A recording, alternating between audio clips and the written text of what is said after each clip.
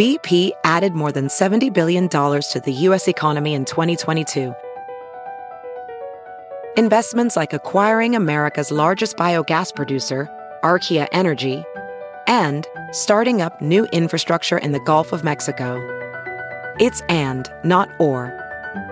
See what doing both means for energy nationwide at bp.com/investing in America. Channel 94.1. Welcome, everybody. Wow. Please welcome the wickedly talented one and only. There's a event going on down at the riverfront. All right, and it's going to be, we'll just have Dave do it. Dave from Doggone Problems. Dave Coder's on the phone with us right now. Dave, how you doing, bud? Great, Party. How you doing? Doing great, man. Good to hear from you. All right, so what's going on? Let's talk about what you do, first of all. Well, I'm a dog behaviorist.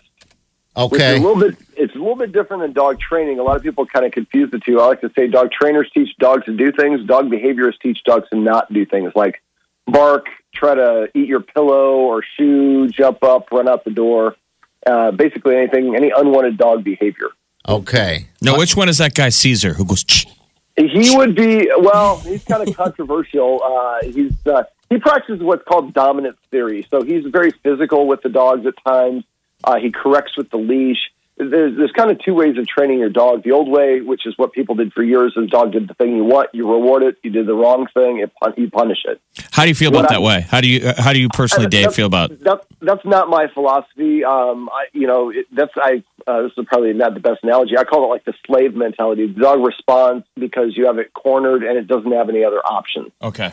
All right. What I want to do is I use positive reinforcement in dog psychology. So I might put the dog in a situation where it only has the option to do one thing, the thing I want, and then I reward it over and over again. And then eventually I add in option two. Okay. It's like I'm going to stick with option one because I know that gets me a treat or affection from my guardian or whoever it is. Okay. I want the dog to want to do what we want it to do. What I find a lot of my clients do is they don't actually teach the dog how they want it to act in a certain situation, like at the door. And so, we look at answering the door as like one process. We get up and answer the door.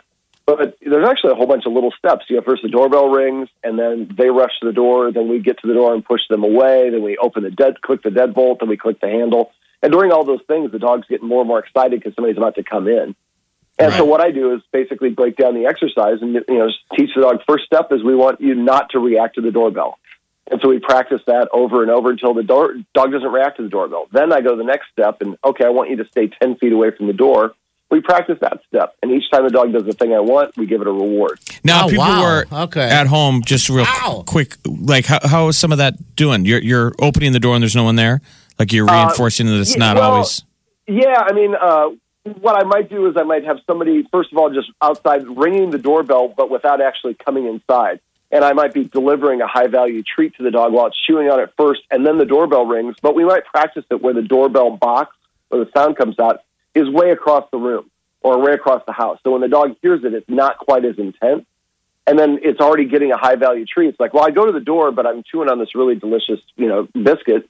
And when you do that enough, then the dog starts to associate. When the doorbell rings, I'm getting a biscuit. This is like classical conditioning. Have you ever heard of Pavlov's dog? Right. Mm-hmm. And then you do that without somebody actually coming in. So now, instead of the doorbell meaning guarantee somebody's coming in the house, well, it rings and rings and rings, but nobody comes in, but I'm getting the biscuit. So I'm less inclined to get so excited for that. And then once you do that enough, the dog's just like, yeah, the doorbell just means I get a great tasting treat. Okay. Well, we got Dave here. Dave from Doggone Problems right here. Dave, I have a question. I guess you handle all different kinds of things. Just not cats from Costa Rica. Okay. All right. So my dog's a border collie, right? And I should just have you come over and watch it. But my neighbor has a work truck. So whenever he backs up into his driveway, my dog will be in the backyard. She'll run to the corner of the house and start gnawing on the drain. What would you call it? The gutter drain or whatever. Okay. She just goes crazy when she hears that thing. She thinks it's this. It all kind of started when she was in an apartment, and if there was a beep from the fire alarm, because of the battery, she would just run over to the corner of the wherever it was at and just bark at the corner. How do I get her to stop biting the house? Okay, it's weird. What I would do for that is it's a combination of what I would call counter conditioning and desensitization, if I can even say that this early in the morning. So what you want to do is I like to kind of recreate situations, but play with the elements so I can decrease the intensity. So in your case, since it's a sound, I would maybe record the sound on your phone. And so you can play it inside independent of the visual of the truck, and you're not near the truck, you're in the house. Yeah, because she can't see it. She can only hear it. It's weird. Sure. Yeah. But well, dogs have great hearing, but she's probably associated that beeping with the fire alarm and a panic state. When the fire alarm hit, you probably are running around the house trying to turn it off quickly. It's annoying to you. She can feel that it's annoying to you, so she interprets that as a negative. Okay. Yeah, she's probably doing what she's supposed to be, like alert, fire. Put your pants on, Mike. Yeah. Well, those sounds are designed to elicit a response from humans, and it's probably very similar to dogs. So what I would do is I like using like a really high-value treat, like something that's got a meat base to it. When it comes to food, the most important thing for a dog is the smell. The temperature is the second most important thing. The taste ranks third. So if you get a high-value treat, something that has a really strong aroma, I like to use chicken liver. And I let the dog, something that's soft so I can kind of nibble on it, I hold it between my thumb and forefinger, and then I would have somebody else there, or just yourself with your phone, play the sound of that beeping up, but play it at like volume 1. Okay. So you can just barely hear it.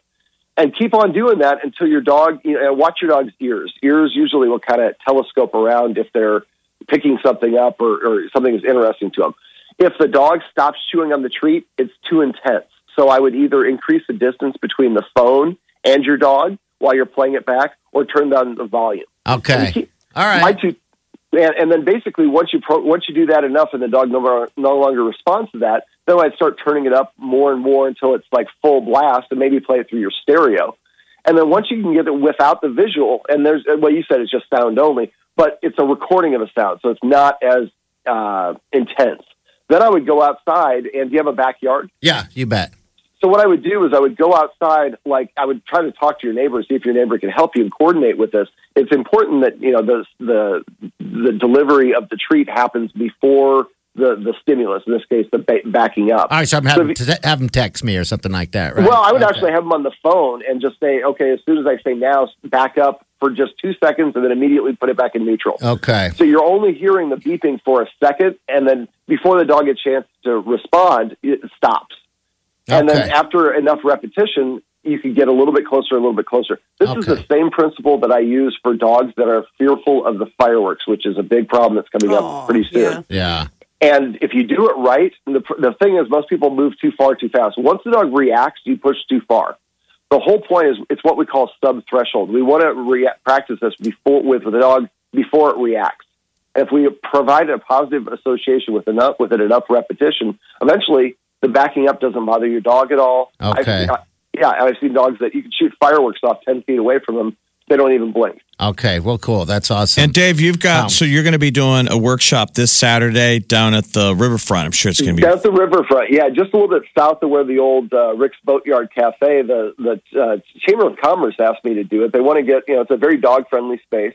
Now that Rick's is gone, there's really nothing there other than people going to the Bob or entertainment. And I travel. I mean, at this point, I've fixed over 2,000 dogs in only one visit, and so I'm really popular. And I travel out around the country doing this as well, so that impacts my availability. I just can't help as many people in Omaha as I'd like to because there just aren't enough time in the day. I hear you.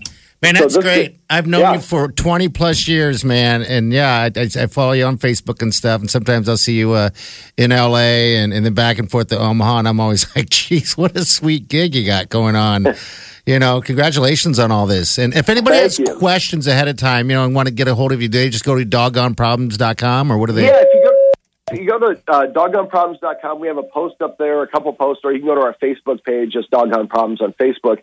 If you want to RSVP, the event is free. It's dog friendly. I spend about 30 minutes sharing a lot of the tips and secrets that I've used with my celebrity clients in LA, people in Omaha to fix all sorts of different dog problems. And then I take questions from the audience at the end, and I do demos with people's dogs. So if you can't figure out how to get your dog not to do something, it doesn't listen to you, it's obstinate, come on down. It starts at 11 a.m. we're actually going to be giving away a free training session. We're going to do a thing where people can kind of take pictures in front of our backdrop, and if they tag it on social media, they'll enter a contest for that. The World Herald, Mama Ha, Green Spot, and Dogtopia are all sponsors for it. Green Spot's giving away like a couple, I think $50 or $100 gift certificates from all sorts of great goodies. You can get at their store. The Dogtopia is giving away a bunch of free dog boarding passes. They're opening a new location, so they want to really pump that. And so, just come have fun with your dog, learn how to get your dog to listen to you, and enjoy a beautiful scene by the river. Okay, so it's this Saturday. Would you say 11:30? 11 a.m. 11 a.m. Okay. And the College World Series game does not start till 3, so we shouldn't have any problems with parking. It's supposed to be a beautiful day. It's going to be a great time. Okay. Hey, Dave, man, thanks for jumping on, and good luck on Saturday, okay? And keep in touch. Hey, thanks a bunch. I appreciate it. You guys have a great one. You bet. Thanks, buddy. Take care. All right. Sounds like you need to get some chicken liver, turkey liver. Yeah. I need turkey liver or chicken liver. Chicken livers. He's not raw, right? I should have asked him. Turkey liver. What am I? Turkey liver. Good. What am I? Liver? Doggone problems. Yeah, Dave .com. Coder. Check it out. Channel. 941.com. This is the Big Party Morning Show.